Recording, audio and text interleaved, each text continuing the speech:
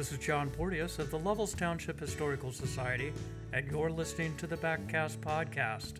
This is our Hot Stove edition, and in fact, it's our last episode of the Hot Stove edition. We've got a great guest for you today. Richard and I had a lot of fun speaking with Gary, and we'll just jump right into the interview and have at it from there. So, enjoy. Okay, hey everybody.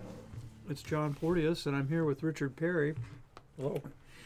This will be the last of our hot stove chats for the season, and we're grateful to be joined by Gary Neumann. Gary is our Township Supervisor, neighbor, friend, again, all-around good guy, and a lot of people know him in a lot of various ways, but may not know that for a portion of his life, Gary had a rather interesting career posting, and that involved shuttling presidents of the United States around in a helicopter. So I'm not going to, we'll let Gary tell us about that. So Gary, welcome. Thank you. Yes. As always, pleasure. Of course. So where to start? Why don't we start with, I think some of our listeners who were with us last time know that you went into the service shortly after high school, and maybe use that as a segue to tell us all a little more about that and what you got involved with and kind of how all that evolved. Sure. I was born and raised down in Bridgeport Township, which is just a little bit south of Saginaw, and I graduated from Bridgeport High School in '64.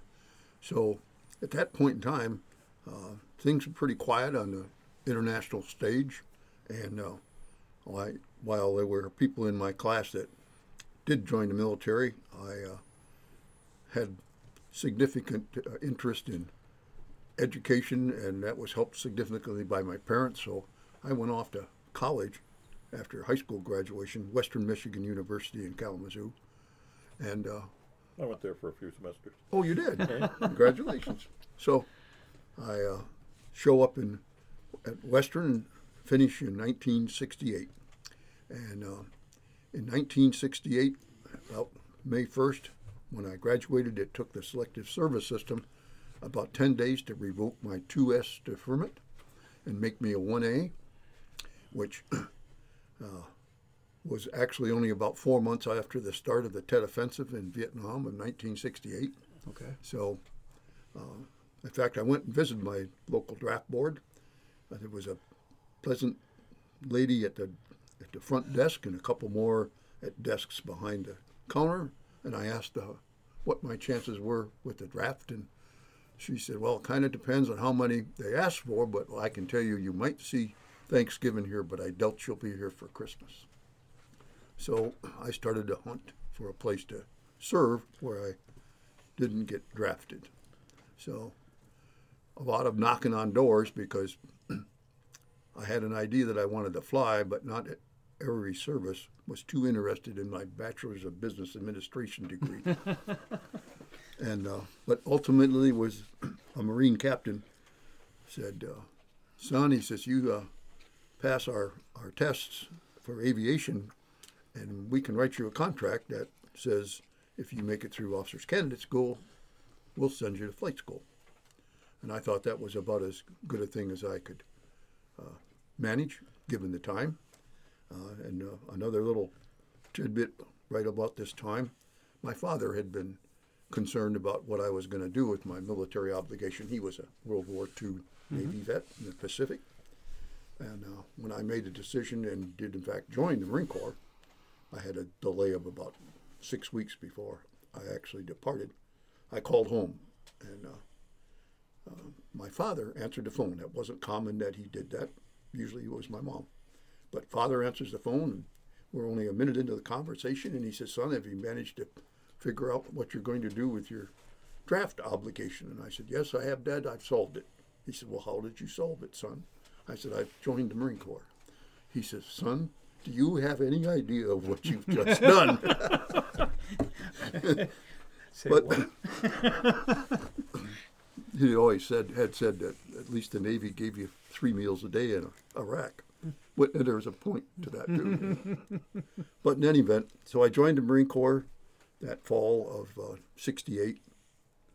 And I was commissioned in March of 69 at the completion of Officers Candidate School. So I made it through that process and off to Army Flight School I went. I went to the Army Flight School because the Navy just couldn't train enough Marine pilots to fly helicopters. The obligated service period wasn't very long, and not many people desired to do a second tour in Vietnam.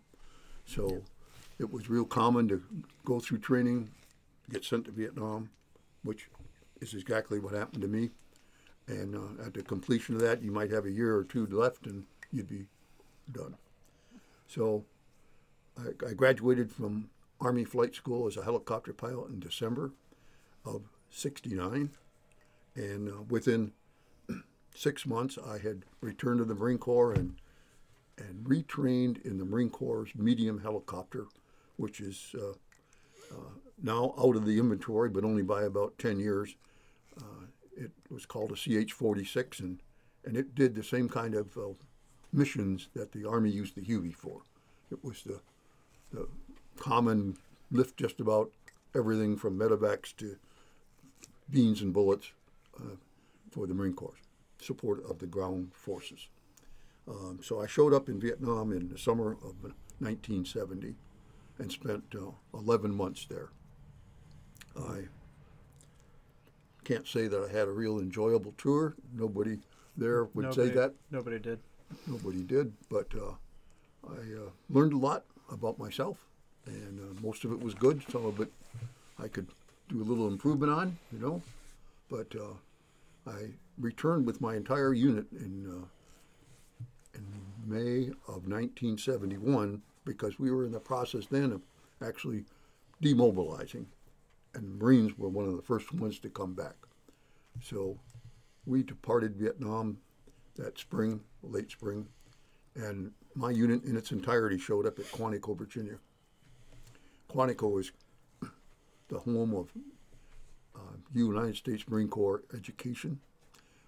All of its schools are there. Mm-hmm. It's got an airfield, and on the airfield is the Presidential Helicopter Squadron, and we were the second squadron to go to that airfield. And we spent a couple of years there from 71 to 73. And I was coming up in 73 on my time to either depart the Marine Corps and do something else or stay in. I'm still single, but I enjoyed the Marine Corps, and I really enjoyed flying. That was a fun thing. And the headquarters Marine Corps folks got a hold of me and said, since you have indicated your interest in staying in the Marine Corps, and we consider you okay for a regular commission to give you career status, but we needed some people at this unit at Quantico called HMX-1, which is the Presidential Helicopter Squadron. So wow. I was How asked. did that hit you? Well, that was kind of neat. And these guys never talked, and there was a lot of old guys there. And I came to find out that there were a lot of repeat guys that would go spend a tour for 3 years, maybe 4, depart for a year or 2, and then return. But in any event, one thing that was I had to be a volunteer. And I can understand that. That makes good sense. You also have to be pretty confident that anybody you attempt to bring in is going to make it through the top secret White House access process. Oh, the security? The security process. Sure. It was really thorough. I can remember during that general time frame when I was just associating with a unit, I made a visit home on leave, and I had a couple of friends back home said, guy in a black suit and a white shirt, stopped by, and he had a picture of you, and he wanted to make sure that the picture he had was in fact you. That struck most people as really odd, but I can understand what they were making sure of too. Sure. But in any event, I did pass that, It didn't probably hurt that I wasn't known as a bad pilot. I probably, it's a small service, and good pilots are known, and that's the majority of them. But the bad ones, and there's a few. I mean, it's like any other. You got a number 1 and a number 100.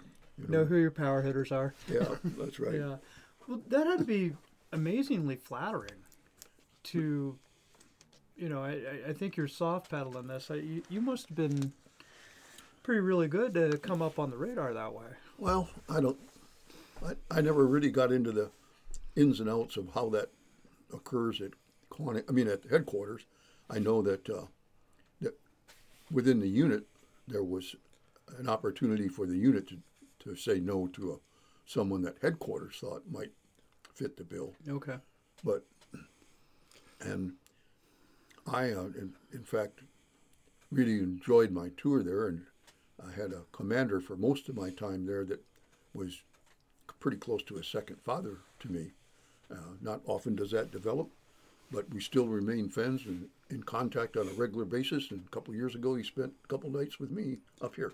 Oh, neat. So, So you came up through OCS. Is that unusual for an OCS grad to move into a position like that, or well, I is think that kind of for academy guys? Well, the academy guys have their own avenues, and actually, I didn't see all that many academy guys. They weren't in the helicopter program. Weren't in the helicopter. Yeah. They were the white scarf guys. Well, they offered to send me to OCS several times, but they were talking about Oklahoma Cook School. So. Gotcha. Very nice. Well, the Navy guys, they kind of like the Blue Angel gig, don't they? Yeah, they do. Yeah, Yeah, oh, absolutely. So I guess the obvious question is, which presidents did you fly? Yep. That's the next thing on the docket here. So I arrived in HMX in 1973, summer up. And that was about exactly a year before President Nixon resigned. So that was a really interesting year to be essentially in the Washington, D.C. area, watching what was happening day to day in the newspaper and on the news with President Nixon and the Congress. Meaning, I watched our his system is being turned upside down in front of our very eyes. Nixon's vice president at the time, he resigned, and Jerry Ford was given that job as vice president. Michigan alum. Yep, Michigan alum. Although they claimed all the time he played football without a helmet, but that was just an inside DC joke. Yeah. And his aerobatics on the landing strip, yeah. In fact, I can remember well my first trip out of the D.C. area in support of the president, and it was President Nixon, was to, of all places, Tri-City Airport and Midland Bay City Airport, and we flew the president to about 3 stops around the thumb, and he was there with a congressional aspirant, and I believe his name was Starling or Sperling, for U.S. Congress. And it was an off-year election. It was filling a vacancy, and the individual that President Nixon was there campaigning for lost, despite the fact that it was a strongly Republican area. And a lot of them, because of the timing, I blame some of that, they believed, on President Nixon. Some of the collateral for the collateral current events of the day. damage from that. Yeah.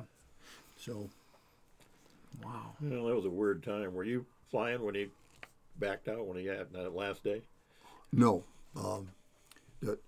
President Nixon's last day, which by the way was negotiated, and and I played a little tiny small part, not in the negotiations, but in relating some of the concerns within the military and government in general. Well, we had this unit that I was in, the presidential unit. We had the quick response mission for evacuation of the White House by helicopter. Ah, okay. And right across from what is now, it was National Airport, and it's now Reagan. Reagan Airport, Ronald Reagan International. So right across from that was a place called Anacostia. It was an old naval station, but it had a big hangar in it. Washington Navy Yard. And in Washington Navy Yard. And in that big hangar, we could store or place 3 of these white-top helicopters, the same ones you see today on the news. And in fact, we'd have them hooked up to tugs. And if we had a occasion to vacate the White House by helicopter, they'd be hauled out. We'd jump in them, get them all started, and take probably individual landings on the South Lawn to pick up. Obviously, first load would be the president, and subsequent loads, Triage important from there. staff. So those were ready to spin at the flip of a finger. It's just like boom, go. 24/7. Okay. And we were tested 2 or 3 times a week. Sometimes they'd tell us to fly. Sometimes they'd just say turn only. So we'd jump in them, get them started, get them turning, check in that we were ready to go. They'd say, okay, shut down. So how did I'm curious because, I spent a lot of time in military with, the Guard, Reserve, and regulars. But how did your duty roster go? I mean, did you have to be available all the time? No. That would cut into your life. Yes, we had 3 helo crews, which would be 6 pilots, and about twice that in enlisted crews. But the building was big enough for all that, and they rotated it on a 3-day cycle. So we had enough pilots in the unit that you got to spend 2 3-day cycles a month on that alert duty at Anacostia. That's not bad. And so that wasn't terrible. So it's a decent quality of life then. Yeah, it wasn't as bad as taking off for a year and not seeing your family. Right. Nothing like that. Yeah. Well, at the risk of asking the weird, and this is completely naive, but did the first family interact with you? Would somebody come in and say, "Hey, good morning, Gary"? Well, actually, we were support staff, and the presidential staff and the president himself was different with all 3 that I was at. So I'm there when Nixon leaves and Ford takes over, and the change in demeanor was dramatic. In fact, this is an interesting tale, true tale. First time I met Ford. This commander of mine, who I previously had said was kind of like a father figure to me, he had the duty all the time as the president's helicopter pilot. He took that very seriously, and out of 100 flights, he will have flown 99 of them. And the only time he wouldn't would be if there were simultaneous flights, like at 2 ends of an airplane ride, So he had a rotating, we called it the colonel's co-pilot. And you would, on a rotational basis, be assigned for a week to be the colonel's co-pilot. And whatever flights came up that week, you did with the colonel. So I'm on the colonel's co-pilot cycle, and it's in the fall when Ford had just arrived. So maybe September or October. We land on the White House lawn. Now, my boss, the colonel, he'd already flown Ford a number of times. So Ford came up the air stair door, just like you see today. No change. Marines there saluting him. Mm-hmm. And President Ford looks in at the cockpit, and he sees Dave Purney, that's the commander's name. He says, "Hi, Dave, how are you today?" And Dave says, "Well, I'm fine, Mr. President. And by the way, I got another Michigan boy with me," because Dave was a Lansing guy. Oh, okay. And Ford said, "Oh, you do?" And so Ford walked up to the cockpit, and Dave Purney says to him, "Yes, this is Gary Neumann. He's a Western Michigan guy, and he was born and raised outside of Saginaw." And so President Ford said, "Oh, pleased to meet you, and I know all about that location and school and whatever." So he back, takes his seat, and away we go. This was 2 years later, but it's interesting in that Ford had an unusual ability to take a name and a face and match them and not forget them. And he did it routinely with a lot of different people. So 2 years later, which was the election year of 76, President Ford was here in Michigan, and he made a run along the West Coast, and it ended up on Mackinac Island, where he spent the night. And by that point in time, my time in the unit, I also did advance work for helicopter operations. I'd been there quite a while. So I would go ahead 3-4 days ahead of a presidential trip. And in this particular one, I was assigned to the Mackinac Island stop, which was kind of cool in its own way. Not bad. So it was going to be a night landing, which had its own little difficulties. We got a lighting system to make sure that that was done safely. But the important part of this story is we are on Mackinac Island. The president's on his way in on a helicopter. I'm talking to the helicopter pilot with a radio. I'm out there with flashlight wands.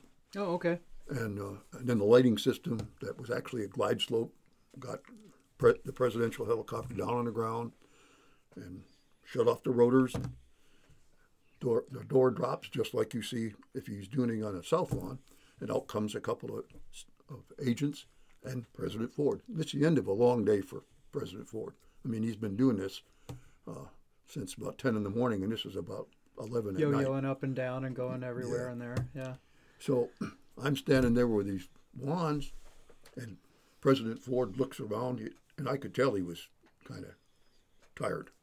And he walked over towards me and held out his hand, and he says, "Hi, I'm Jerry Ford, and I'm running for president."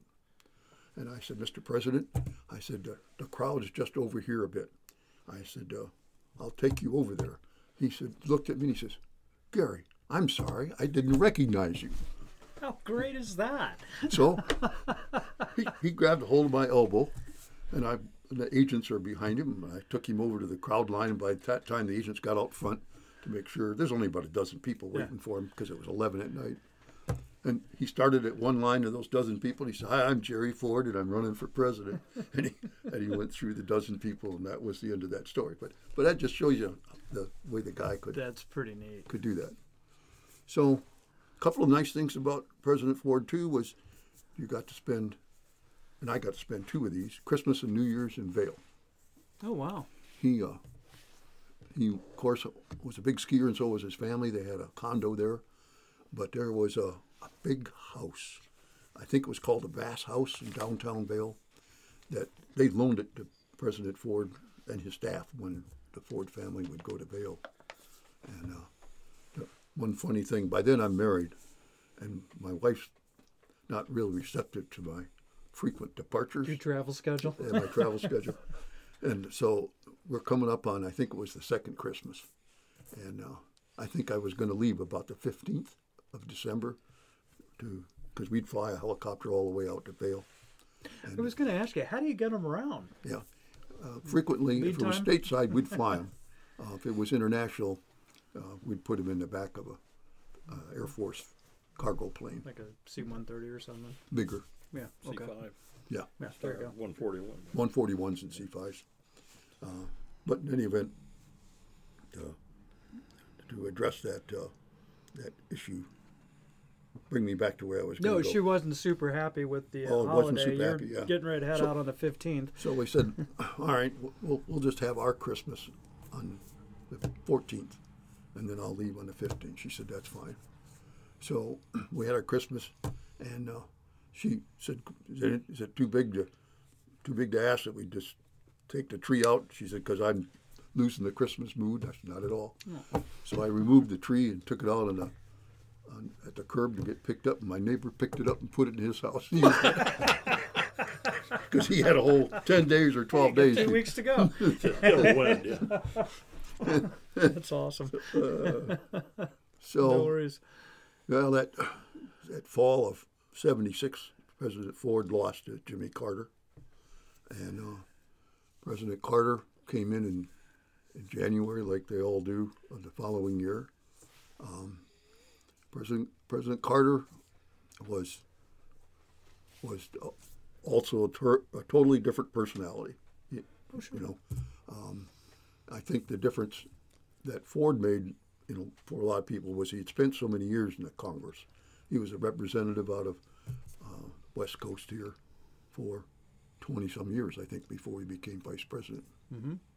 So, but with Mr. Carter in the White House, I had a couple of interesting tours or periods of duty with him. One was Plains, Georgia. I had never been to Plains, and President Carter was very interested in, well, zero-based budgeting was one thing that he did, and another thing was basically what did President Ford have when he went on a trip? How many helicopters? And we said, well, he'd usually take 4. He said, we're going to do it with 2. So those kind of adjustments happened. But Okay. I was at the Plains, Georgia airport on a trip with him, and my commander, again, is Dave Purney. He's there, of course. And there's a fixed-based operator that had been flying Jimmy Carter around for years when he was governor and when he ran for president. Oh, okay. And he was a neat guy. And Dave Purney, my commander, says, well, he said, I got a guy here that can't even fly a fixed-wing airplane. He's just helo only because of the Army. And this fixed-wing operator says, oh, I can make him a fixed-wing pilot. What he didn't know was I had gotten a fixed-wing license with my VI, or my GI Bill. But in any event, he says, come on with me. So we went out and we jumped into a Piper PA 180, I think it was, and went out to the runway, and he took it off, and he says, you got it? So I got it, and I took it around, and he just watched me come in, and he could tell when I landed. He said, I think you've had some time. Not your first time at the yoke. He said, let's try this once more. So I made a takeoff and another landing. He got out. He says, you're on your own. I thought, oh, man, I can't crash this one now. I think I made one more trip around and we quit. No, that was fun. Those kind of things were nice light moments in those kind of situations. So by the summer of that year, that would be Jimmy Carter's first year in office, my time was up. I'd been there for 4 years. And I didn't leave the area. I stayed for another year. I went to a junior officer's course for about 10 months. And then I was blessed with a 1-year unaccompanied tour in Okinawa. Wow. In fact, it was gone when my first child was born. Marine Corps doesn't care about that too much. No. Hey, They're practical that way. that's about it. So from there, I just did another about dozen years of active duty. Enjoyed most of it, and ended up along the way going back to the Army to learn how to jump out of airplanes. Probably the most foolish thing I did, but I took a assignment that required me to go to jump school, and it was the right thing to do in my mind at the time. But when I left an airplane under a parachute that was still running really good when I jumped out, Right. that didn't make a lot of sense to me then. That's true. I feel So you really got good out. about staying here. Did you do the whole 20? I did 20. You got out as LC? Lieutenant Colonel, Okay, all right. in 20 years. In fact, the way the Congress has military service beyond 20 years set causes a lot of people to make that call. Yeah, up or out. Up or out. And secondly, if I was just coming in zone for colonel, and if I had received the promotion, I would have had to serve in the rank for 3 years before I could retire with the rank. So when you start plotting where you're at, and in fact, I was at a spot where they wanted me to go to Washington, D.C., to the headquarters of the Marine Corps, which is not a real desirable billet, especially not for a pilot. And I'm thinking you're not doing a lot of flying in Washington, D.C. that's it. Not at all. Been in D.C., didn't lose nothing, don't want to go back. Yeah. Yep, that's right.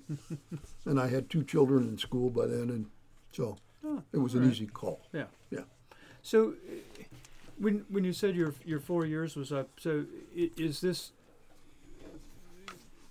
You'd indicated the commander was a long time in the seat. In your situation, did you guys just rotate in on a 4-year? More or Right. less. And the commander did too. Oh, You okay. mean, one unusual thing about HMX, though, the commander has always been, in my experience, been there before as a junior officer. And Dave Perney had been there for a tour as a captain and as a major, and then came back as a lieutenant colonel. Okay. As the commander. So there's some continuity there that way. Yeah. And the XO, the number 2 guy in the unit, always fleets up after a couple of years to the CO's job. So they usually spend 2 years as the executive officer, then 2 years as the commander. Okay. Dave's case, he spent 3 years as a commander. Okay. And so, desirable place, actually, from that perspective. I mean, I know a lot of generals that came out of that unit. Oh, yeah, it's been well placed. Been well placed, yeah, absolutely. So, and that was Quantico. That was Quantico. Yeah. And usually they would all leave to a top-level school for a year. Yeah, at the end of that assignment. We used to go to. I used to visit down at Quantico occasionally, and those guys were, they were some hyped officers that were running around with a bottle of Mountain Dew in both hands, knocking on their tiptoes. Yeah. We talked a little bit about kind of some of the personality nuances between the presidents you served. Anything stick out? And obviously we don't do kiss and tell, but any unique stories that might come to mind that and the reason I'm kind of going down this path, and correct me if I'm wrong, but at some point in time, I thought that there was, and I may have heard the story wrong, but something about Rosemary Wood's tapes. Oh, yes, Rosemary Wood tapes. Let's get down to the dirt now. Well, no, I didn't. Like I said, no kiss and tell, but this is all right. Nixon's in the White House, and the tapes have just been discovered, their existence, and it is hot news, And the first move that the White House made was, we are going to take these tapes and transcribe them, and we'll be completely transparent.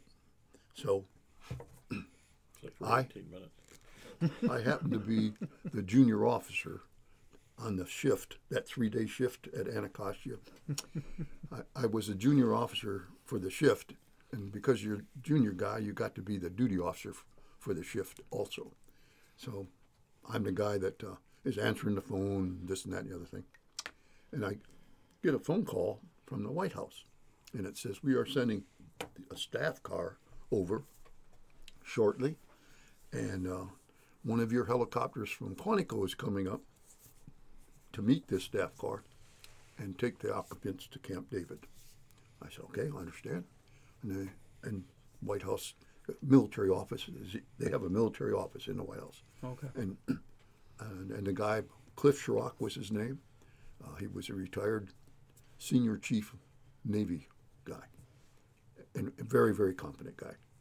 He said, and Gary, I'd appreciate it if you give any assistance, if there's any needed, making sure this goes smooth. I said, sure. So I get my hat on, and go down to the guard shack, because we got a fence all around it, electric gate, and Marine guards. Sure enough, a little bit, I hear a helicopter coming, and down the road I see a big black vehicle driving up. And sitting behind the wheel is a guy with a uniform hat on and a bunch of tags around his neck. And I just walked over to the side of the car, and he showed me his ID, and I could see a woman in the right front seat and 3 women in the back seat.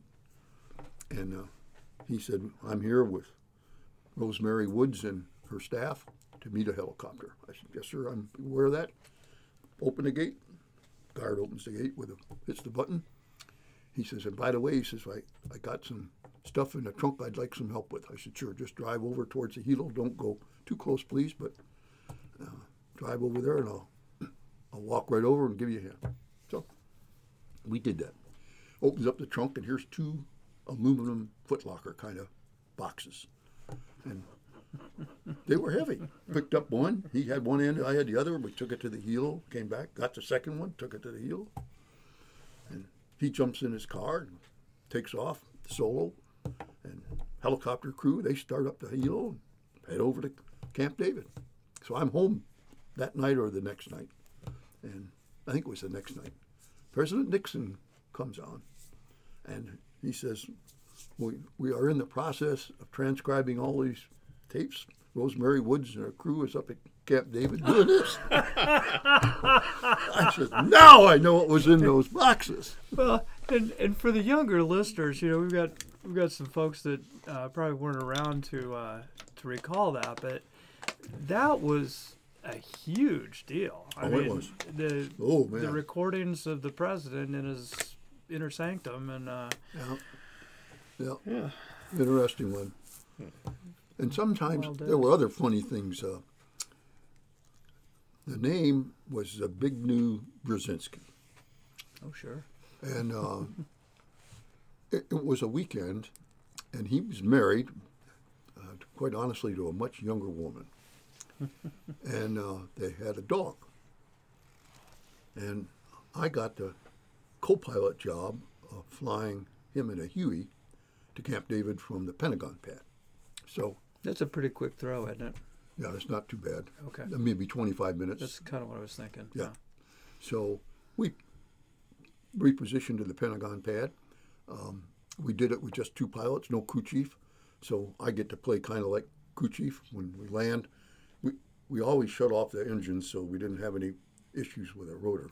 Right. And that makes sense. You see that too to this day on the South Lawn. Always have the rotor stop. That only needs to happen once. That's right. So exactly. The staff car pulls up with Zbigniew Brzezinski and his wife and a dog, and they get out, and I man the sliding door on the Huey, and they jump in, and I slide the door shut. I go back around, and everything's fine, and the pilot hits the starter. The dog starts going crazy.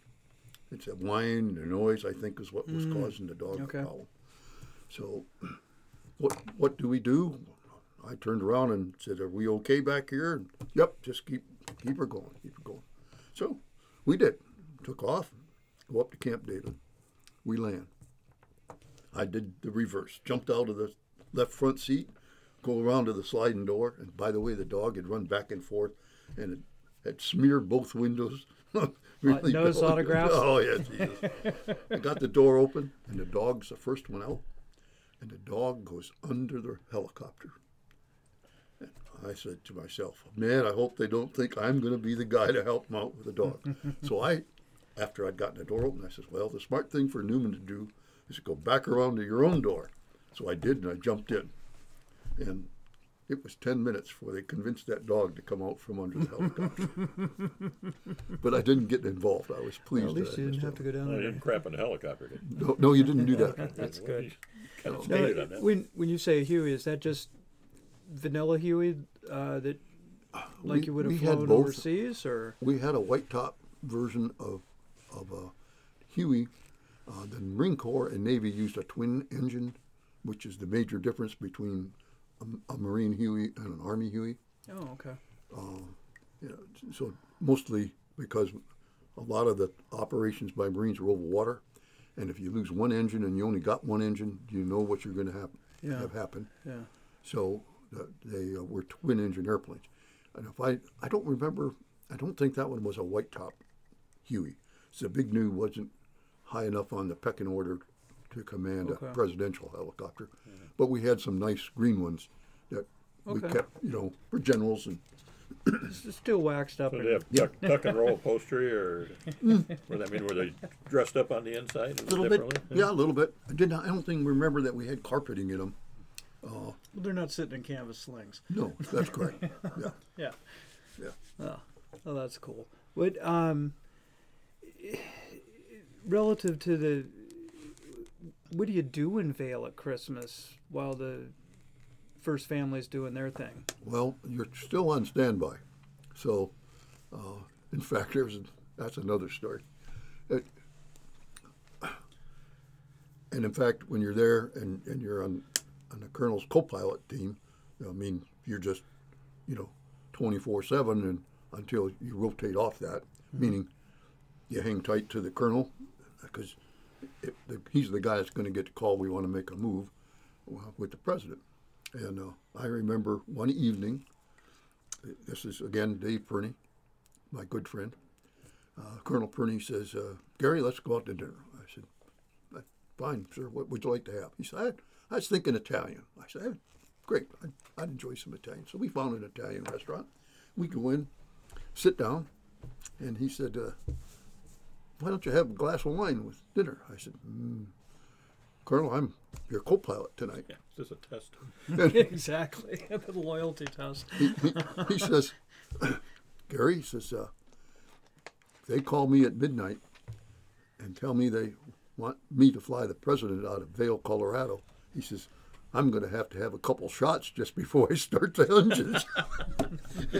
So don't worry, we aren't going anywhere tonight. There you go. Well, I didn't have a glass of wine. Well, and flight conditions probably would have been a little tricky, would they have not? Mountains. Yeah. Yeah, that's the biggest Being up problem. in the Front Range is unique. Yeah, it is.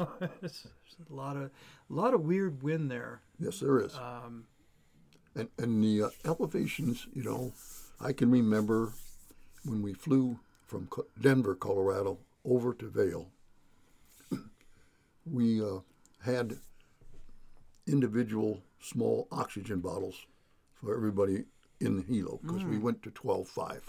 Okay. And so as soon as we went past 10, which is a Navy regulation, we'd go on oxygen. Put on supplement. And make the climb over the last one, and then once you get back down under 10. But it's interesting, the air gets thin enough that a helicopter really becomes odd at those kind of altitudes. The handling's got to be strange in the thin. It is. The thinness of the air makes a big difference in how the helicopter feels. And of course, the book makes you reduce airspeed because of the thinness of the air. Okay. So instead of being able to do 110 knots, say, in a Huey, you're down around 70 or 80, I think, if I remember right. It's got to feel like slow motion. It is, especially if you got a headwind. Yeah. A little bit different than flying high humidity in the jungle. Yeah, high humidity in the jungle, the challenge was... Different set of challenges. You flew right usually to the edge on the capabilities of the helicopter, so the margin for error wasn't too big. Yeah. And there was a lot of... in my own unit, we probably lost or badly damaged 3 or 4 birds in that year, and almost exclusively to landings. We had one catastrophic fatal accident that was due to flying into a mountain, but in bad weather. But the rest of them were landings. That'll definitely leave a mark. So you had a good, interesting military career. I did. That's you can do a lot of good, fun stuff in the military. Yes, you can. There's a lot of the bad stuff that goes along. Yeah. But sometimes there's some interesting stuff that comes along. It's not all peaches and cream, but you surely found the silver lining there. That's yes, and for example, another facet of this, I left the Marine Corps as a retiree in 1990. So I have now been retired for 31 years, and I served for less than 21. And I retired at age 43, and I never had to have a full-time job after that, simply because I had a supplement right from 43 on, a retirement that started. Okay, let's move on to that then. You ran, after you got out, you did Rogue Angler? Yes, I did. Because I know I got stuff laying around the house. Yeah, that was good stuff. That clock I bought with the neon ring on it, Yep. Still works. Good for you. it's still in the rod shop, isn't it? Yeah, it's in the rod shop, and that neon ring still flashes. Yeah, still go. Yeah, I retired in 90 to 91. I started Gifts by Wanigas is what I called it, because my father had Wanigas Rod Company. Sure. And I used a mailing list from him to get started. And so I kept that until 2001. I probably would have kept it longer, except that I had to make a decision whether I was going to get big or not do it anymore. And about the same time, I had a stent installed. Oh, wow. So I said, there's other things in life than spending all fall in a basement packing orders. And I found a guy. Jim was the owner of the and changed the name to the Rogue Angler. And by the way, it's been sold again. So now it's on its third owner. That's wild. There's just in the small ads in the Michigan Trout magazine, you'll still see it. Still maintain a little 2x3 or whatever. Yeah, I got the grayling picture. Oh, that's cool. Is that you? You found that, right? I found that. In fact, I didn't find it. It was in my cabin here when I bought it. Well, there you go. And so it had suffered some serious fading damage over the years because it had to be probably 60, 70 years. I'm making a guess because it came from a glass plate. That was the original. It wasn't. It was a glass plate. What do they call it? Photography. So you're basically etching the image with acid on the glass plate. So from exposure. Yeah. I had a guy I worked with at Northrop Grumman. I worked there part time for about 20 years doing exercises, and this guy that I worked with was a big photography nut, right down to darkroom and all that. And I gave him the picture that I had that was kind of washed out, and I said, "You think there's anything you can do with that?" And it was amazing. It was a black and white, but he did amazing work on bringing it back up. And so it's pretty cool. I mean, what would the agent be? Silver oxide that was on the glass? I think it's right. I think it is. And it does degrade over the course of time, and so you get that grain effect, if you will, and being able to retouch that and restore it, if you will, and bring it back is pretty cool. You got any idea how many of those you sold? I mean, how many are out there? Oh man, there's a lot of them. Oh, you're right. That one and I fish because I love to. Testament of the Fishermen. Volker's Volker. Testament of the Volker. Fishermen. Yeah. In fact, I found that one by accident. It came to me unsolicited. They'd seen the catalog someplace, and they said, "Would you like to carry this?" So that's how I. And then the Volker family, after about 2 years, came to me and said, "That's copyrighted." I said, "Oops, didn't know that." I got that from two ladies who were doing it, just out of their basement or whatever. Out of their basement and going to craft shows. And I said, "So how can we make this work?" And they said, "We think 10% of every sale would be reasonable." I said, "Sounds reasonable to me." That's cool. That's what we did. If everything were that easy. Yeah. Yeah. Good Lord. Yeah, I actually got one of those from Woody. So. Oh. Got one of the originals, I guess. With the before we cut you loose, any other favorite stories or impactful events during your tenure? I gave Miss Lillian her first ride in a helicopter to Camp David, and she said she enjoyed it. That's Jimmy Carter's mom. That's awesome, and she was. And again, for the younger listeners, the Carter family was a very unique event in terms of personalities as it interacted with the culture in America at that point in time. They were, I hesitate to say colorful, but kind of. We had Uncle Billy. Billy was was just way out in left field. He was, and he was very approachable. I mean, if you were out on the road with the president, he was usually around someplace, and he'd come by and just chat with folks, And it's just it was not the coming out of the Eisenhower, Kennedy, Nixon. The whole kind of still pretty upright and the stereotypical, head of state sort of family type of thing, and then it was the Carter years. Yeah, like John Foster Dulles and hee-haw. Yeah, exactly. It was unique. It was unique. And Mrs. Carter was a very pleasant lady. I had the occasion on a couple of different times. They used Camp David quite often. So if you had the colonel's co-pilot duties, then a Camp David run with was in the cards. Carter common, and would you? Okay. So I'm sorry, Gary. We had a little hiccup there. Mrs. Carter? Mrs. Carter.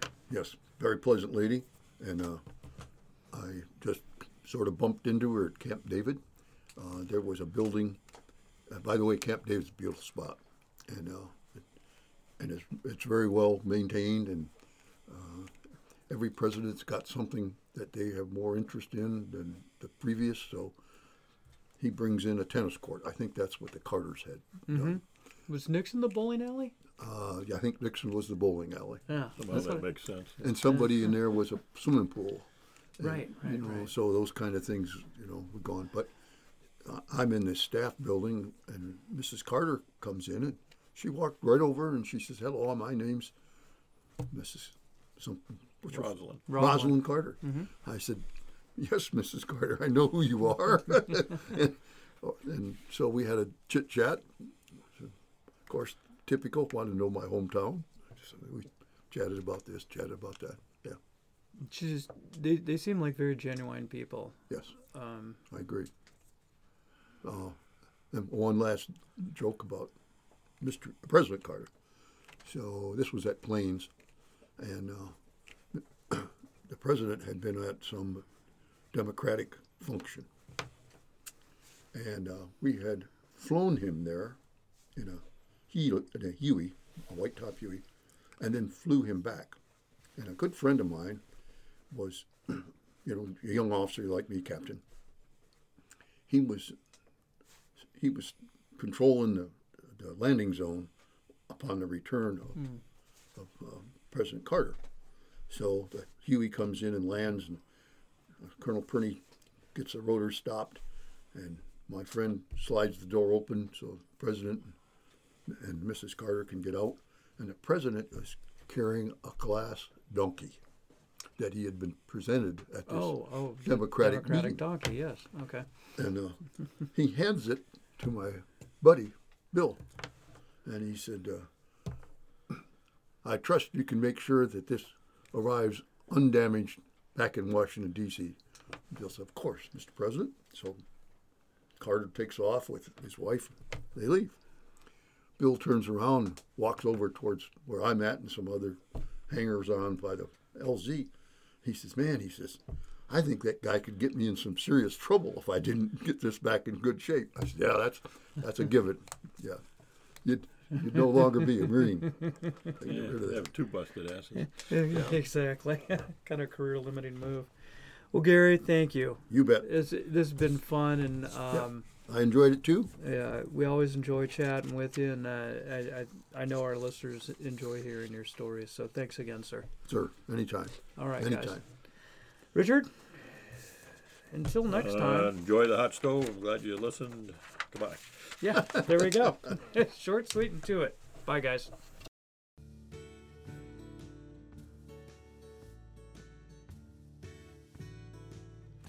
Well, that was a fun way to put a cap on our hot stove edition chats.